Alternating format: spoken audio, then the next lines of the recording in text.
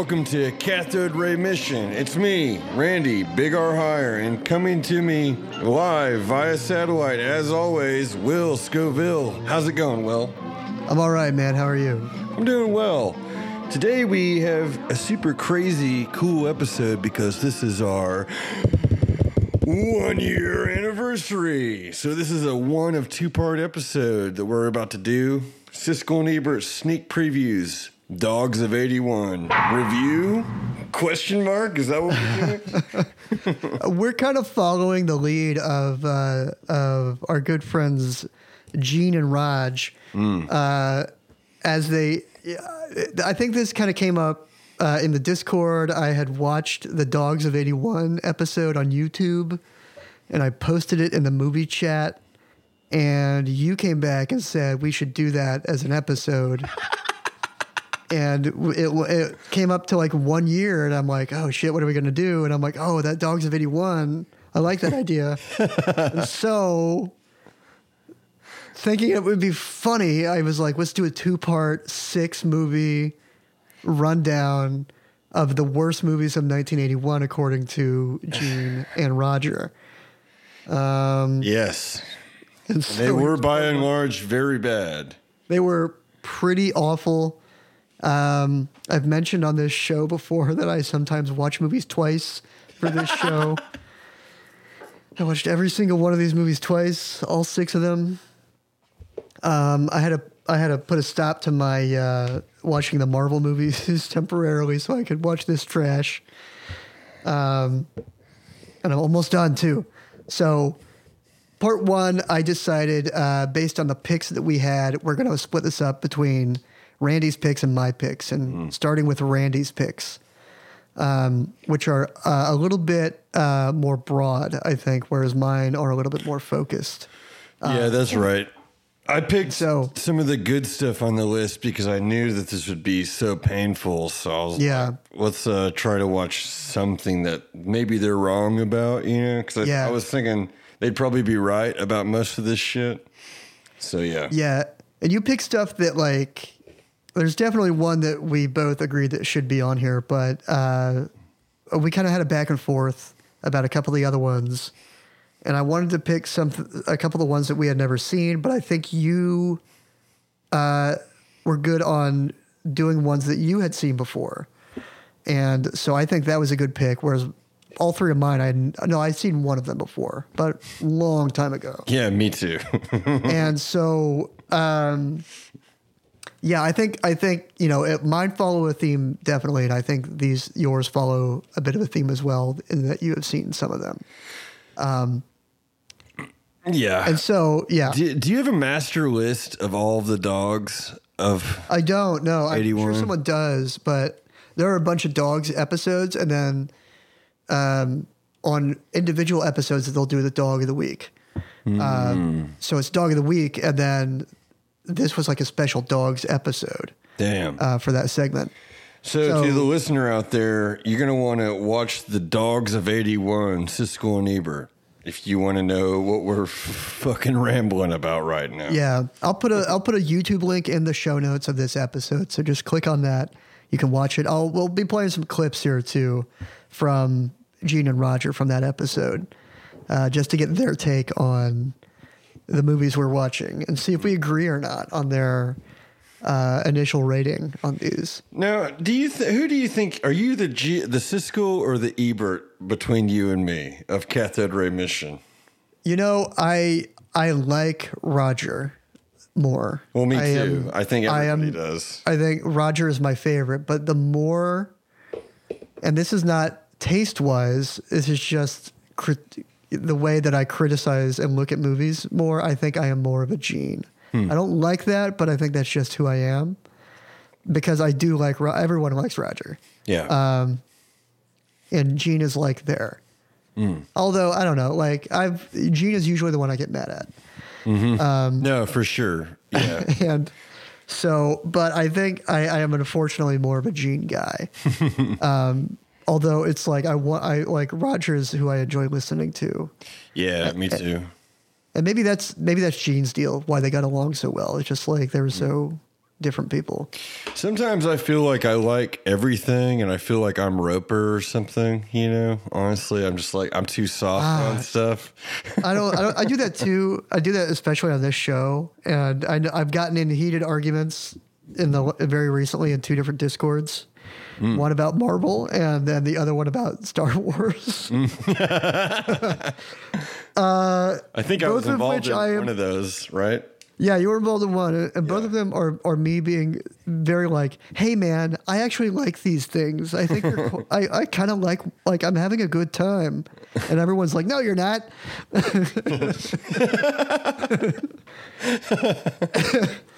So I do feel that sometimes, but I don't know. Like, Gene has like this specific taste, and you're like of course you would like that, Gene. Yeah. And I feel like people are like that with me a lot, where it's like something, it's, to everyone else is awful. And I'm like, no, man, that was great. What are you talking about? And I'll watch it over and over again. I'm like, no, see, it's good. It's good. I'm like, but no, Roger's always right. Roger's always right about like the good movies for the most part. Typically, yeah, they are wrong sometimes. One of the movies we're doing today, I think they were epically wrong about. Honestly, like, yeah, I don't deserve to be in the list compared to all the other bullshit we watched. Like, yeah, like it didn't get a high rating for me, but I'm like, it's not anywhere close to any of these other movies. Yeah. So without further ado, should we jump in to 3 movies from the Dogs of 81? Let's do it. All right. What do we got first? So, the first movie we'll be talking about is let's talk about Cannonball Run first. Let's do it. Yeah. Cannonball Run, 1981. What's his name? Hal Needham? Is that Hal his name? Needham, yep. Burt Reynolds, Dom DeLuise, and a host of other celebrities. It's a who's who of who's not working this summer. Who wants to come and hang out for 3 months? You got Farrah Fawcett, Jackie Chan, Roger Moore, some of the Rat Pack.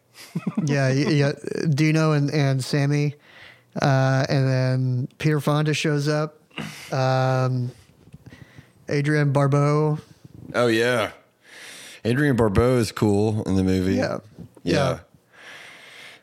So, I watched this with my girlfriend, and she's the weirdest. Like, she hasn't seen like Forrest Gump, but then she'll be like, "Oh, Dirty Rotten Scoundrels, I love that movie," or something weird.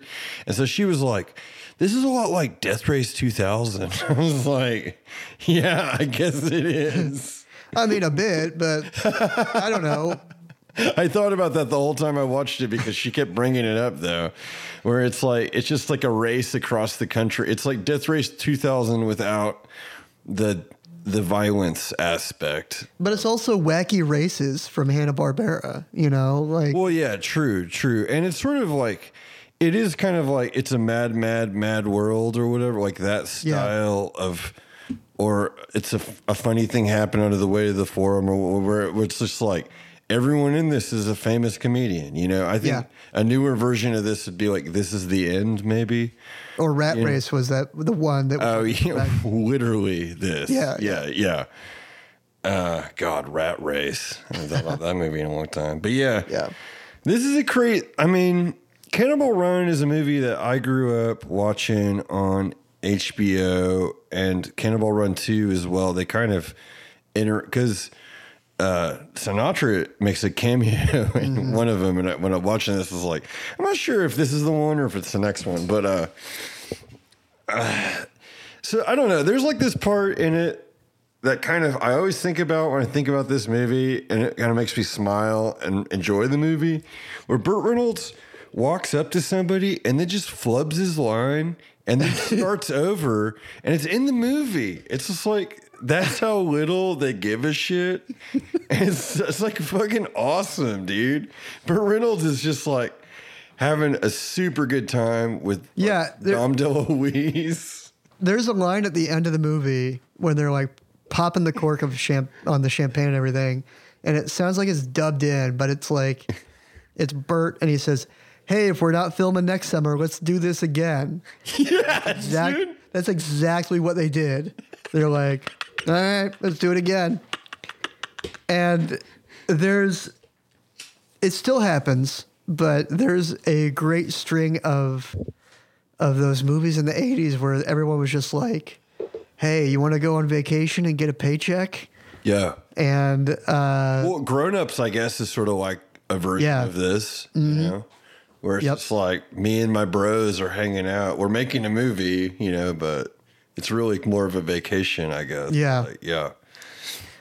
So, I mean, that's really what this feels like. And everyone's like having a good time. Nobody has to work that much. But so in this movie, and this is a theme that kind of runs across all the picks that we have. There's a lot of things in this movie. And first thing I want to point out is Jackie Chan is in this movie. Yes. Is Jackie Chan Chinese or is he Japanese?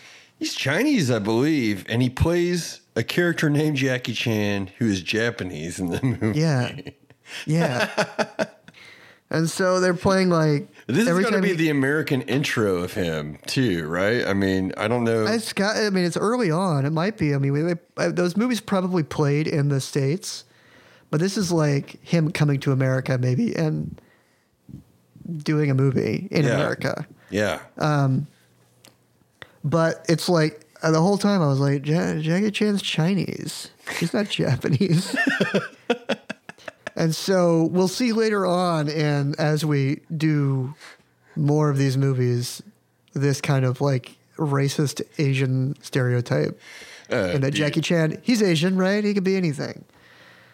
I mean, he agreed to be in the movie playing a character with his name who is from a different country, you know? Yeah. I mean, that'd be kind of like possibly akin to, and I don't know if I'm speaking out of turn here, but if I played a Canadian in a movie or something, you know, not me, but like an American. Yeah. But like some of the next movie we're going to talk about has straight up just like Asian face, which is. Yeah. And then not all of them, but you're right. A lot of these movies do have white men portraying other ethnicities is like a theme of all of these movies almost, except the one that's. I mean, and this was a thing in the 80s because like there's that movie Short Circuit where you got, what's his name? Fisher Stevens playing an Indian guy. So crazy. Yeah, and it's just they did two of those movies, and it's like I don't know if I like watching that movie anymore. You know, it's like, but that brings into the whole like Apu deal. It's like, are we going to accept that? You know, are we going to just kind of gloss over the fact that Apu started as pretty much a racist stereotype and continued, even though he's like a beloved character, he's still voiced by a white man. Yeah. But in this movie, that's one thing. The other thing, like, everyone seems like they're drinking, and there's a lot of like just open drinking and driving in this movie. Oh, for sure, dude. People are drinking. Cocaine is being done for sure. Yeah. Like, and you have in the movie, like, oh yeah, Terry Bradshaw and the other dude. Oh yeah. Are just like loading the backseat up with beer. Yeah, it's just, I don't know. This is something I definitely would have gotten had I seen it earlier on. Like, this is the first time I've seen this movie. Yeah. It's for kids, dude. Yeah, yeah.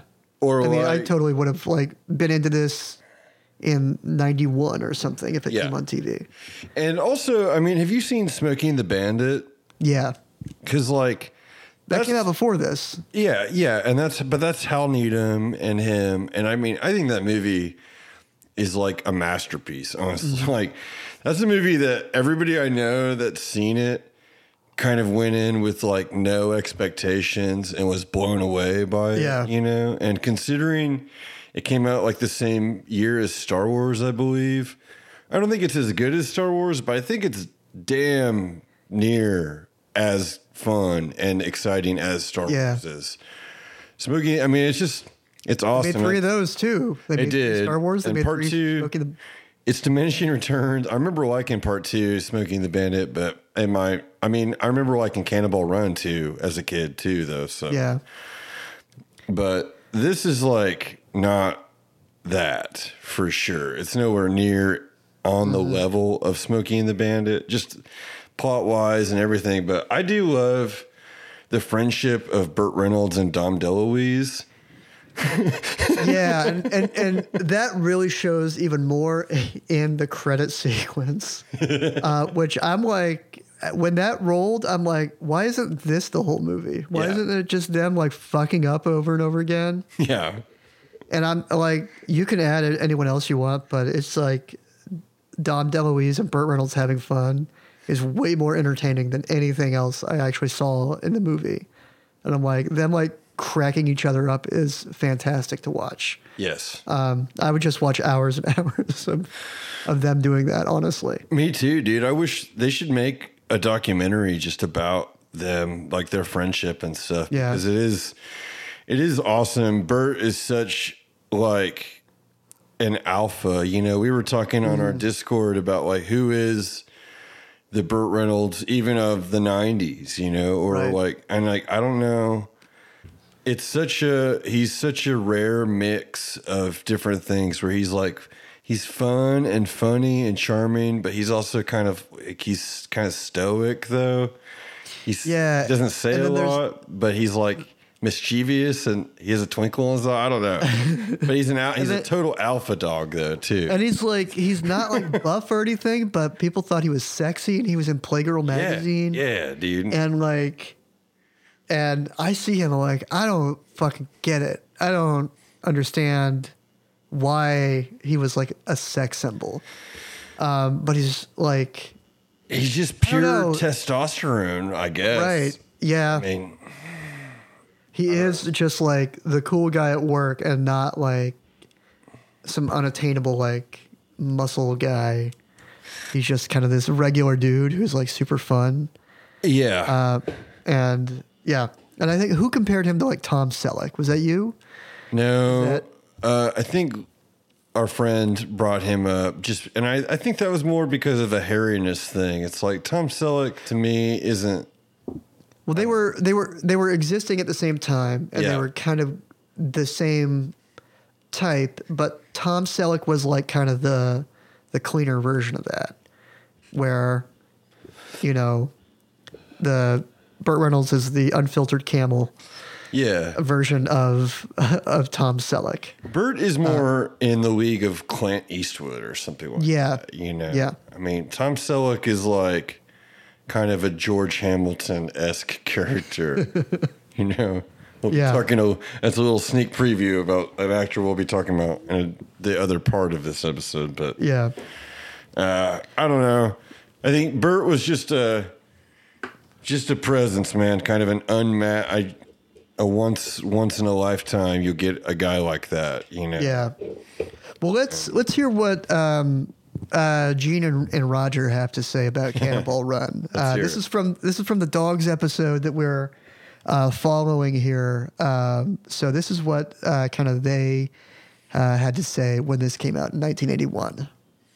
Okay, now we get closer to that magic moment when I'll be picking my worst film of the year. But this one came close. It's The Cannonball Run, a miserable Burt Reynolds chase picture about a bunch of loonies in a high-speed cross-country car race. Now, what was wrong with the film?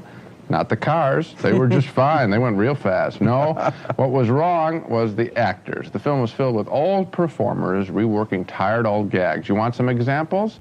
Well, how about Peter Fonda, Dean Martin, Sammy Davis Jr., and Roger Moore? And so there it goes into a clip of all of them in a fight scene, kind of at a biker bar. Yeah. Which is like, it is what it is. And it's just like, this movie is 40 years old and it was made to capitalize on the moment. And we've seen these before in like the movies, like Scary Movie and then Date Movie and whatever else is kind of wrapped up in there. all the pop culture stuff is stuffed in there, and it is current. It is within the last like year and a half. Yeah. And so this feels like one of these movies. And so there's like a lot of like, God,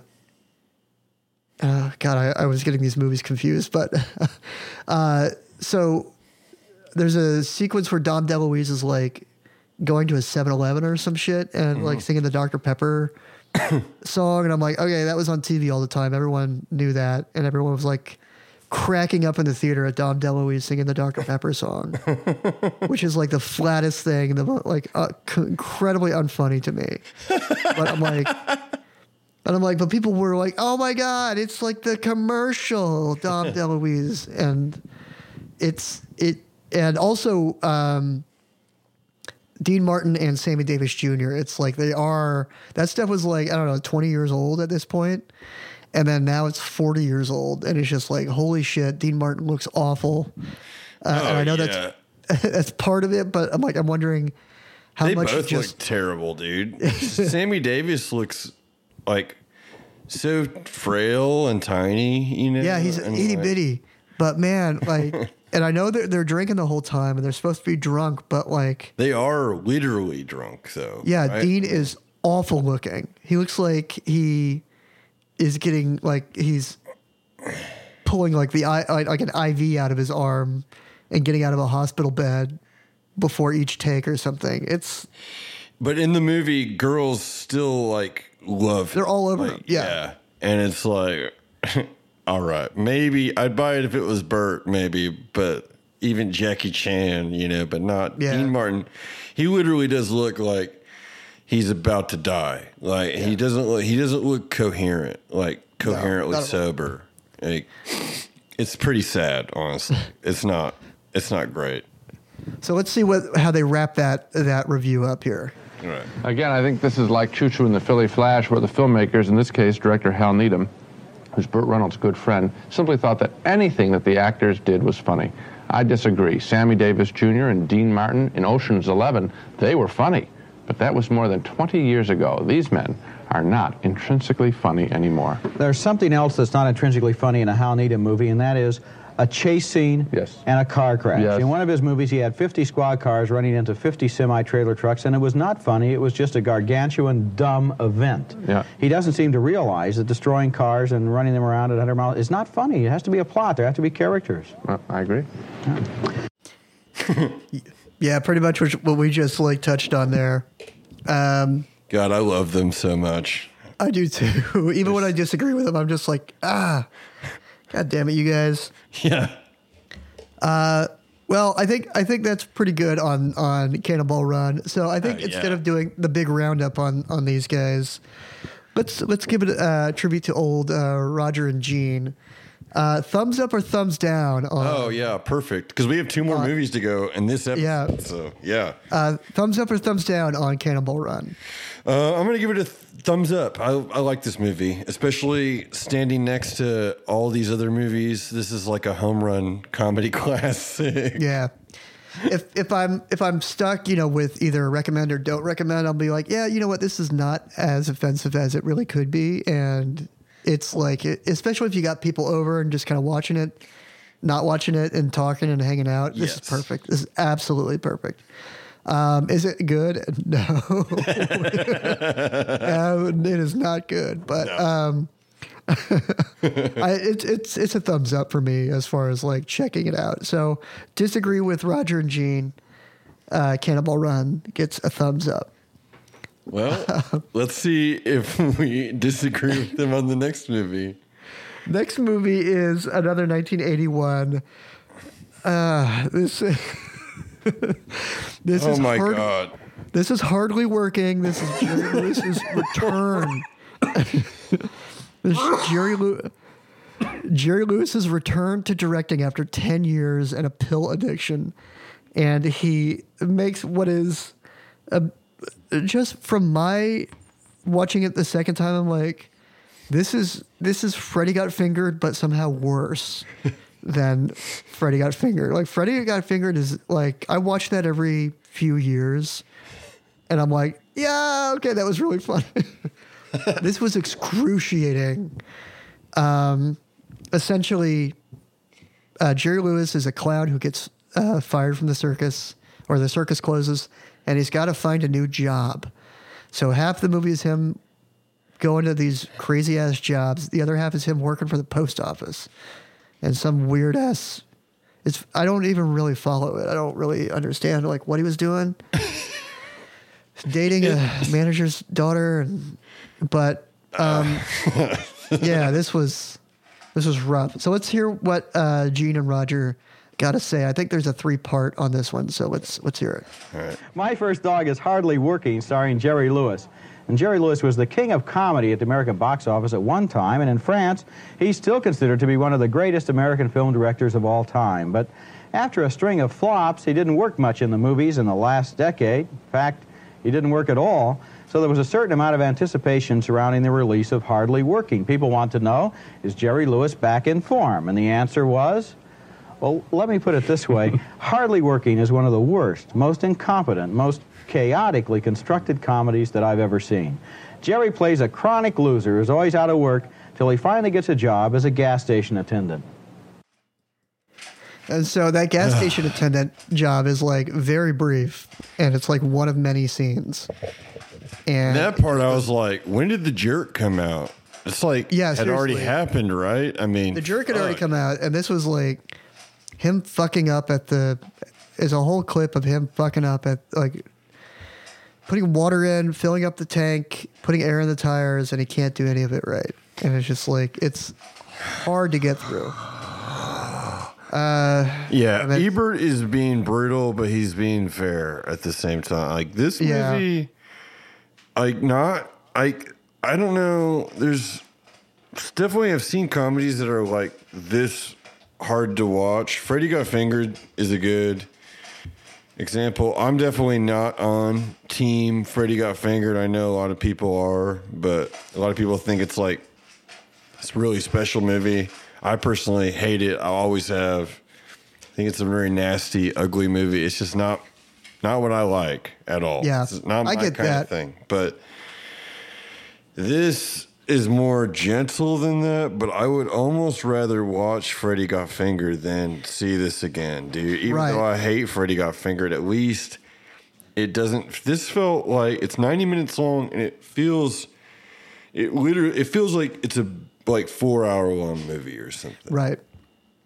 It is like It's so bad. you're like the real plot of the movie doesn't come in until halfway through, and even then it's just kind of like, is he going to leave this job again? I don't know. And it's like him getting a date with a girl, and I don't even know what to say, dude. I mean, Yeah. I dazed out so hard. There were times when I would pause it. There were several movies in this series that we've done where I was like, "Are you fucking kidding me? Yeah. Only 5 minutes has passed." You know, like that kind of just like, oh my Yeah. god. yeah. I'm really happy that we're done watching these movies, so I can get back to just like watching stuff for entertainment purposes Yes. and turning it off if I don't enjoy it. Yes. And so this was one that was like, oh my God, I got to watch this thing again.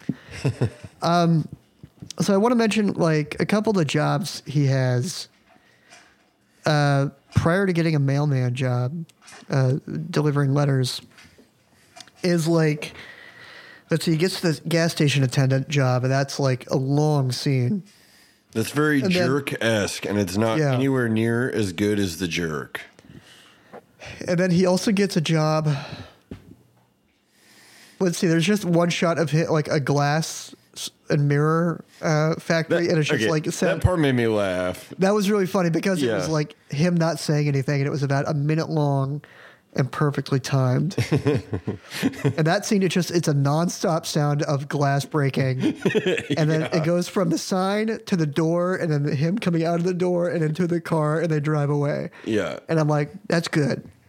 But then he's like at a strip club where he's a bartender, and he essentially assaults one of the dancers. Yes, and it's this disco song that plays. Disco is something that also appears a couple times in these movies.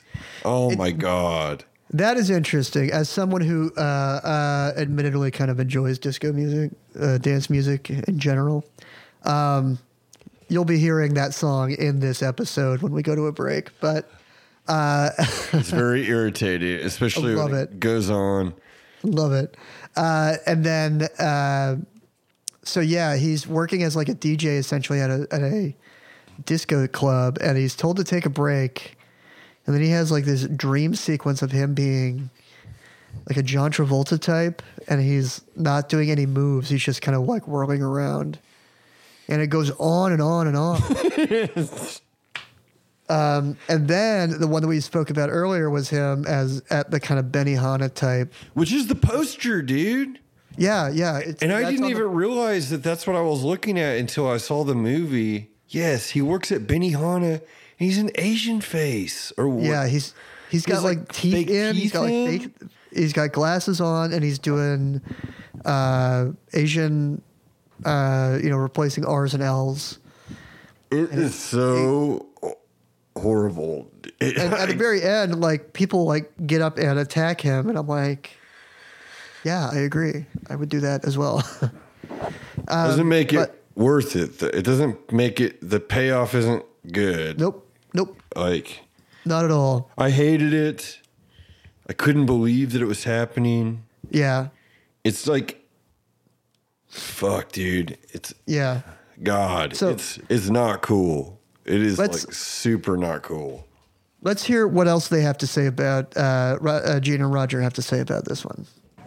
One basic difference between that film and some of the better Jerry Lewis films of years ago is that in those films, Jerry played a character. Here, he is just a man with odd, weird, strange, inexplicable behavior. There is no comic premise underneath it. And the strange thing about Hardly Working is that slapstick sequences like that one are intercut with a grab bag of totally unrelated other scenes. Here, goofy soap opera scenes where Jerry carries on endless conversations with himself and drag, scenes where Jerry exploits offensive old stereotypes about Orientals, scenes that seem to find themselves in the same movie almost by accident. Hardly Working not only wasn't funny, it was acutely unpleasant to sit through.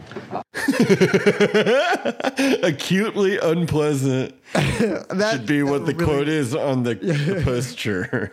I mean, even in 1981, Roger is like pointing those same things out, and I didn't even remember the drag scene because that's like both times I was checked out. Yeah, at that it's point. it is dense with like shit happening. Yeah. Like, it's hard to say to map out the plot. Like what we're talking, everything we've mentioned so far is probably in the first 20 minutes of the movie. Yeah, it's Like, I mean, there's a whole thing where he's trying to date this lady, the same lady at the service station, who's got a kid, but her dad is his manager at the post office and doesn't want her to date a carrier, and that doesn't even really matter even. And then there's this other guy at the post office who treats him weird and talks to him. But I don't even know who the fuck that guy is supposed to be. And what the point of having him in the movie in the first place is. and there's all these points. Like at the beginning, he gets laid off, and it's like serious. Yeah, and he's like, that's the other thing. He's like talking to kids, and he's like, don't ever let anybody say that you can't do anything because you're worth something. You're really worth something. And then he goes to his shop, and he's like, whoa. And it's just, I don't know. That is totally what it is. It's like, you hate him because you see him not at work and he seems like a normal person who is sad. Well, and then this is- so when he goes to work and he acts crazy, you're like, well, you deserve to fail, dude. Like, But so there's also these things that he does, like when he first comes to their house after getting laid off from the circus, he does this gag where they open the door. And they open the door into his face, and he like comes around and he spits out a bunch of like chiclet gum to look like his teeth, and he's got like tooth black on, which I saw him doing like a telethon, like when he was about to die, and so that's an old gag that he does, and then he does this thing that I always think is really funny, where he goes out to shake someone's hand, and he always knocks shit over. yeah. Including like a huge jug of milk into someone's lap. That was funny. That 1 second was funny. There are a few points in this movie that did, like the glass factory was the funniest part, but that's one gag. Like there were a couple moments, like in Cannonball Run, like just things that Dom DeLuise did that were slapstick that just made me laugh because slapstick is funny, like when you do it right, you know? And like this movie's so dense. There was, I'd say, 3 points where I laughed and Hardly Working, you know? Yeah. Were like solid laughs. yeah.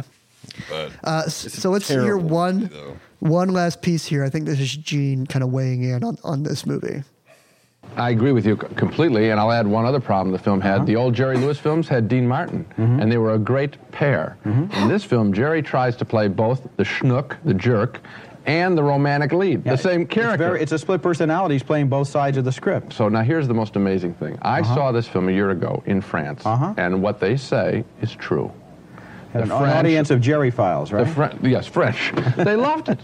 They were laughing hysterically. I'm sitting there, dead silent. And then I saw it again here in this country. Awful. Maybe the subtitles are funny in No, French. it's not that. I think it may be just a thing that they think is supposed to be funny. I don't know how to explain it. All I know is that this is a horrible film. Okay. Yeah, and so there's a point. I went to film school, and there's a certain point where it's a rite of passage where you go and you and a bunch of other people convince yourselves that Jerry Lewis is actually a genius. And there are points where I'll say that he is funny and he's talented, but I cannot go that far. I've come back around to say that I don't agree with that at all. What's your history with him? Do you go back with him before film school? Like, did you watch him as a kid and stuff like that? No, not really. And I didn't really care. And my mom was more of a Dean Martin fan. So she knew about like Jerry Lewis and I knew who he was, but like, I don't know. He was on the telethon every year and he should have not made this and just been in Cannonball Run with Dean Martin and I think they hated each other though. Oh, is that why they don't work together after? Yeah, a that's while? why they stopped working together was because Jerry Lewis was I think part of the Rat Pack. Yeah, and then he and Dino were like together, and then they had some big falling out, and so that is why it was more like Sammy Davis Jr. and Dean Martin in Cannonball Run instead of Jerry Lewis. So, because I have no history with him though. Like I maybe saw Nutty Professor when I was a kid, but like this I'd kind rather of watch shit. the Eddie Murphy one, honestly. Like, oh, of course, yeah, Eddie Murphy. Yeah, I mean he's family, you know. But yeah. this is I don't know. This is not part of my life and never has been. Anyway, I might watch a couple of his other good movies just to really get. And then that weird ass Holocaust movie is going to come out eventually. Oh, I can't wait to see The Day the Clown Cried. Yeah. Yeah, that's going to be. A lot of people are going to be watching that. My YouTube algorithm is going to explode the day that comes out. Yeah, that will be one of the most watched, the most streamed movies of all time. Absolutely. I guarantee it when it finally comes out. Yeah.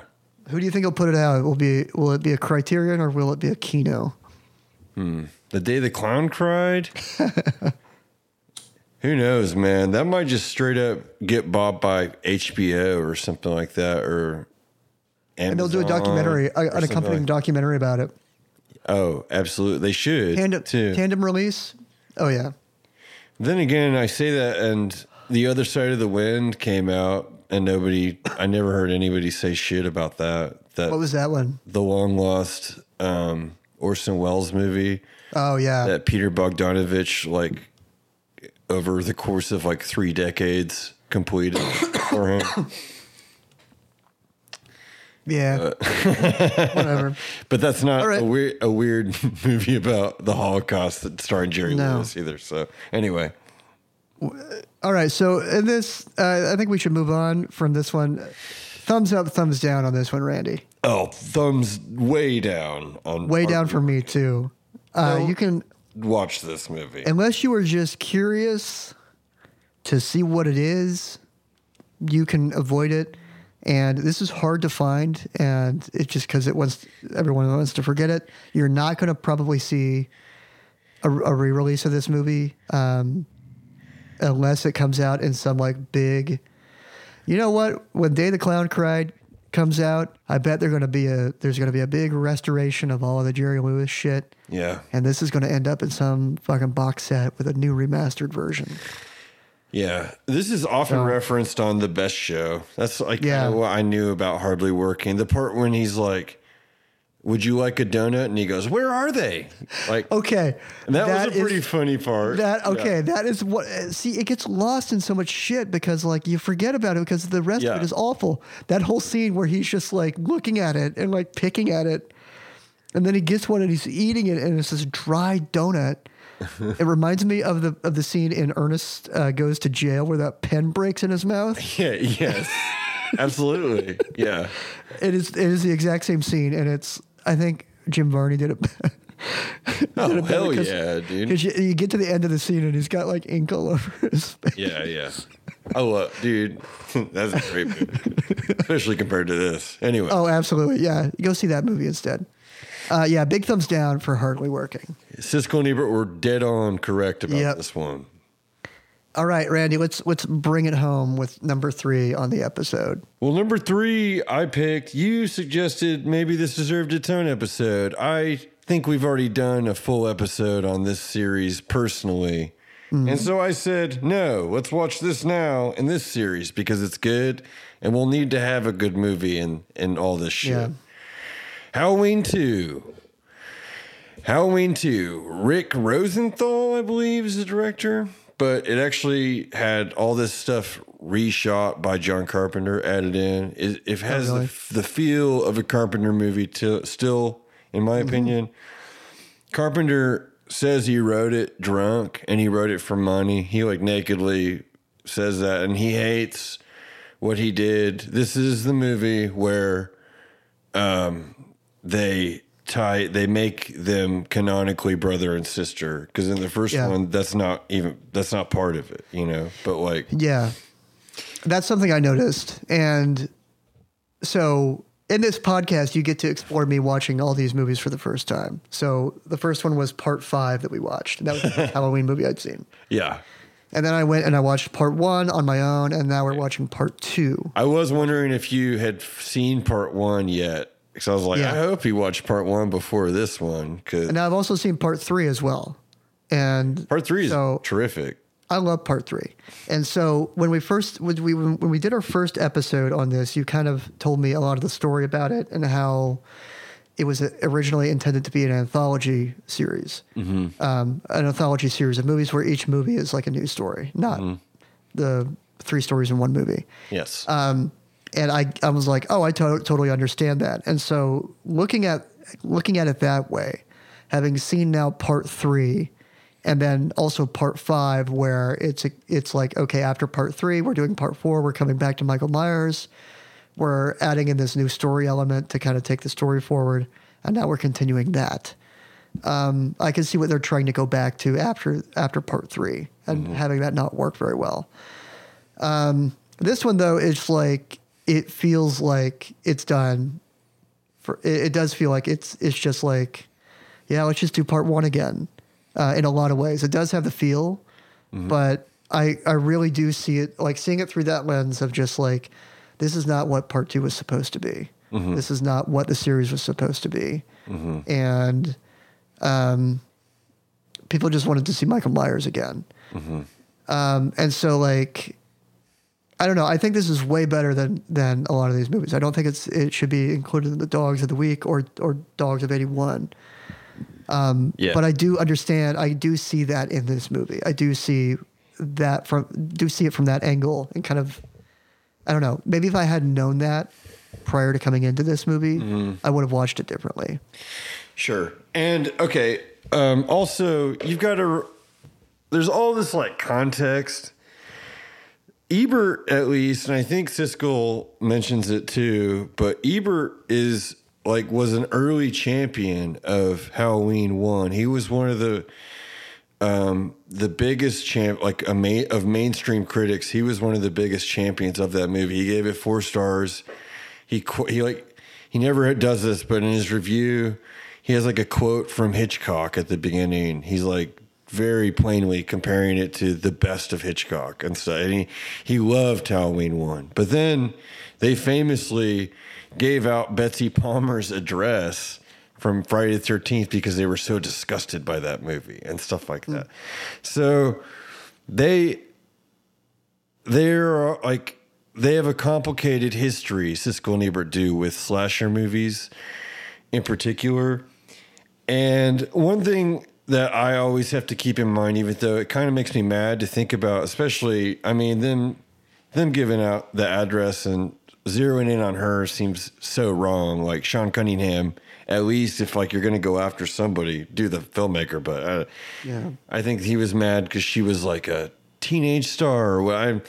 Who knows? I mean, we're not talking about that right now. But I'm just saying we have to remember that we covered a lot of comedies on this. There's like tons of horrible slasher movies coming out, and I'm sure that they're like watching them, getting paid to watch them. And it's kind of probably hard to separate the forest from the trees. I'm sure later on, if they looked back, they would say Halloween 2 is not one of the worst movies ever. I think they singled it out because they loved Halloween 1 so much. At least Ebert did. And this is like, it's just a sequel, you know? And like, at the time, it was probably hard to like notice what is truly great about it with the Dean Cundey cinematography, or it's still written by Carpenter, like, and it has like the look of his movies, his music. I mean, as a slasher fan personally, this has some of the best kills. You know, this is the movie that introduces Mr. Sandman as sort of a different alternate theme for just the Halloween series in general, which is fucking terrific. I love the inclusion of Mr. Sandman. It works so good. There's a lot to love about this one. This is the best Loomis, in my opinion. I don't know. Really? Yeah. It's I don't know, and this is why another thing that I kind of wanted to do this on its own. I'm also watching this all lumped in with all these other movies, and I'm watching it very quickly, you know, because we're watching 6 movies for this. Yeah. And so I don't know what my true opinion on this movie is yet, and I need to watch it maybe in context with more Halloween.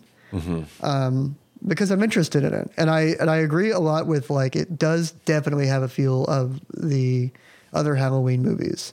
And when we did the episode on part 5, you talked a lot about, I think the aesthetic is something that you really like. And I didn't quite understand that yet. And now that I've seen more of these movies, I'm starting to understand what that means for the Halloween series. Yes. Just as it would for the Nightmare or the Friday the 13th, which I totally understand the aesthetic of each of those movies. And in watching this one, I think it really did click in that this is the movie that really combines those two series, those two franchises, where you have the monster character that is very much like Jason, but you have the setting that is Elm Street, and it's in this neighborhood. And so it is really just meeting those two in the middle and taking kind of the best of both of those worlds and combining them. And so I think with this one, it really is starting to get me to understand what the whole Michael Myers thing is and why people like it and where it fits kind of in the rest of the slasher genre. But I still see it as like, okay, we're not going with the original idea. People just want to see more Michael Myers, and we can make more money putting more Michael Myers on the screen. Yeah, I mean, I don't think Nightmare was 3 years away when this came out, you know, and they are on Friday the 13th part 3 probably at this point when this came out. They truly, I don't know. I think that this movie, if anything is wrong with the Halloween series, and I think in part 5 episode I talk about this, I don't like part 4. I don't think they should have brought him back. I feel like the end of this is so final and awesome, and it's so just kind of like mythical, like seeing he gets shot in the eyes and he's got blood tears and he's still coming, like the fucking Terminator basically. And then Loomis like kills him. He just is like, I have to kill myself to kill you. And like he does. and it's awesome. But then they're both alive in part Yeah, they're 4. both back, and they both come back, and it's dumb, But then part 5 is like embracing how stupid it is, and it's very French and weird, and I like that about it. But we don't have to get into that. I did enjoy quite a bit about part 5, and so I think it hits that certain point where it's just like it's accepting what it is, but it doesn't go quite into like Jason X territory. Oh, no. So, and that's kind of the sweet spot of where it kind of like knows what it is, and it's like, firing on all cylinders, and kind of like, okay, let's try this out. We know this will work, and it's not necessarily a rehash of everything else. But that being said, again, I don't think this is a dog especially compared to the other shit we've watched. But not anywhere near a dog. Let's hear what Gene and Roger have to say about it. Another trend that wasn't exactly new this year was the compulsion to produce remakes, retreads, and sequels to any movie that even did remotely well at the box office. The biggest of those disappointments is my next film, Halloween 2, which was a sequel to John Carpenter's very good 1979 horror film. The original inspired a wave of awful, mad slasher movies, including its own awful sequel. This movie ripped itself off. Halloween 2 was just another slasher movie with the same scene being repeated in endless variations. That basic slasher scene where the victim creeps around in danger before the killer leaps out at him, or more often, leaps out at her. Yeah, and there's a whole other episode that is all about slasher movies from around the same time that I think is kind of a good companion to this episode. We definitely got to be covering that maybe in the summertime or something. I think so. And then there's also a much later review that I have always been a bit of a fan of, and that how much I disagree with it, and that is RoboCop 2. Where they hated it, and it's a movie I genuinely like. I love it. Yeah. It's the same director as Empire Strikes Back, making another great sequel of a genre movie. And they were upset about a lot of the violence, especially that there's a child who is like a villain in the movie who gets who like shoots at cops at shit, and then gets. But like, Hobb is one of the best characters ever. I love Hobb, dude. He's so fucking evil. Yeah. And then Jen and I are a little windbreaker and shit. Jen and I are very slowly watching through Star Trek: The Next Generation, and he popped up in an episode. Oh, nice. I was like, oh, he's from fucking RoboCop 2. But no, I when I watched that movie as a kid, I connected with that. Yeah. And it was just like, it was very brutal, but also like, no, I love that kid. And I love that whole story of RoboCop 2. And I love the whole thing with Kane and finally making another RoboCop. Yeah. Anyway. Well, yeah. I mean, they didn't like Scream, I mean, they've been really? Yeah, they've been on the wrong side. I think, kind of ironically that they put this on the dogs list. I think Ebert actually in his review gave it 2.5 stars, if I'm remembering correctly. And I do remember one of the things I'll never forget from his review is that he points out, he's like, they did find a way to kill somebody that I've never seen before, where he talks about how Michael drains that person's blood and that dude slips on it and basically has a concussion and like seemingly dies from his concussion, which is, I loved that. I loved that whole part of it. Yeah. There's just some iconic, the Michael emerging from the darkness and pulling the nurse back and like stabbing her, it's like, that's good. Him coming out, the long shot down the hall of him hoisting the nurse up on a scalpel. There's some excellent stuff in there. I mean, if you're a fan of slasher movies, this is beautifully shot, and it's a terrific slasher movie, I think, Yeah. But let's see how they wrap this one up on their review. Just total exploitation. That was Jamie Lee Curtis as the girl in danger. In the original Halloween, Curtis was a competent, sensible young woman who tried to defend herself and outthink the killer monster. But in Halloween 2, she's just another screamer.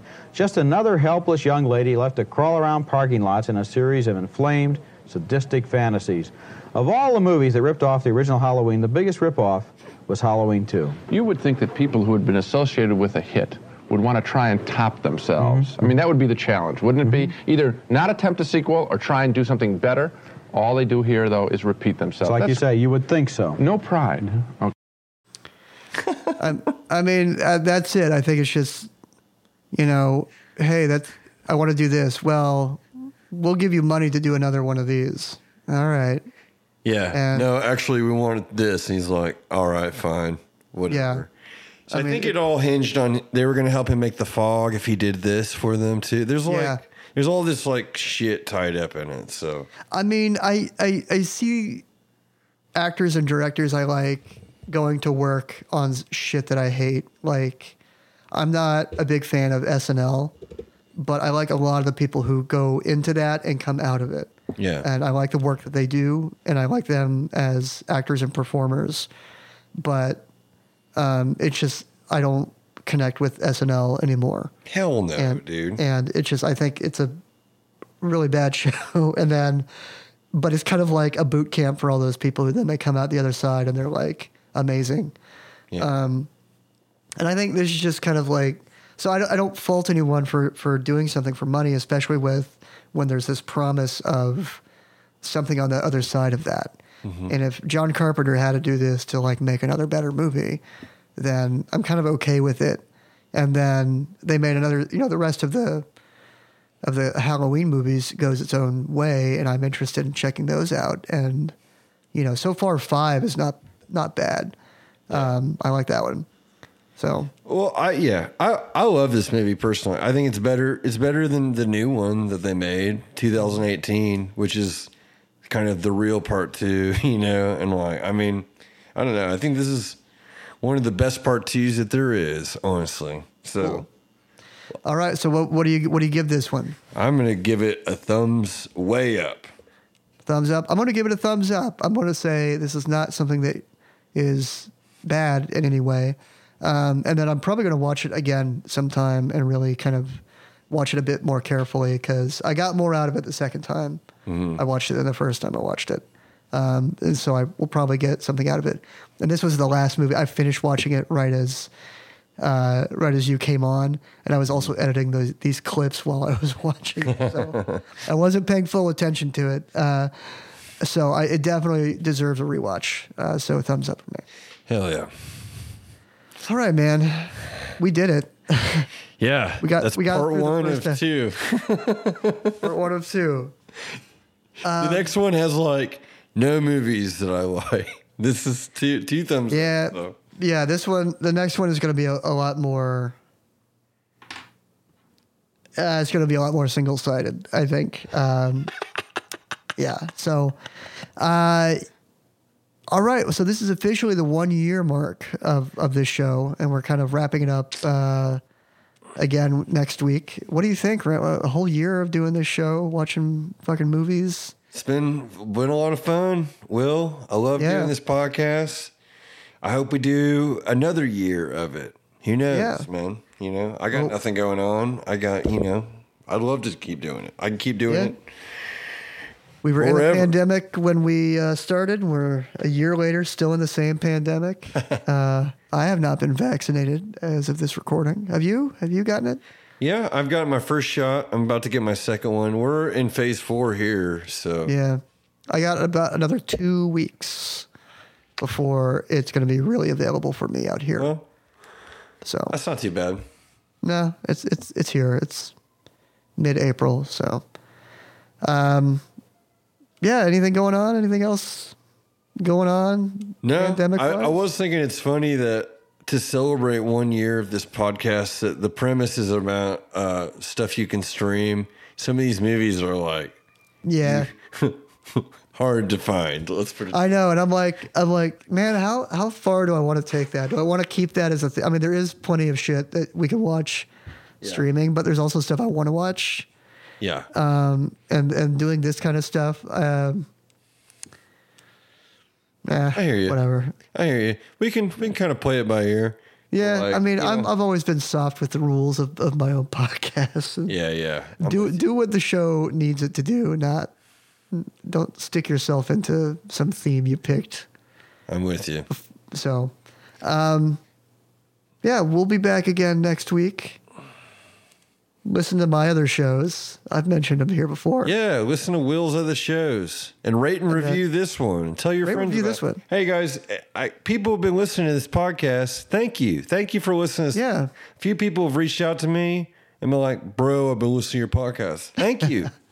Yeah, Thank you, I mean, guys. we let's see. This last month, March, was our best month to date. I don't know if that's a fluke or not, but hey, I'll take it. Yeah, I'll take it too. We appreciate it. Thank you for coming and listening to us jabber about shit we watched. So Yeah, for real.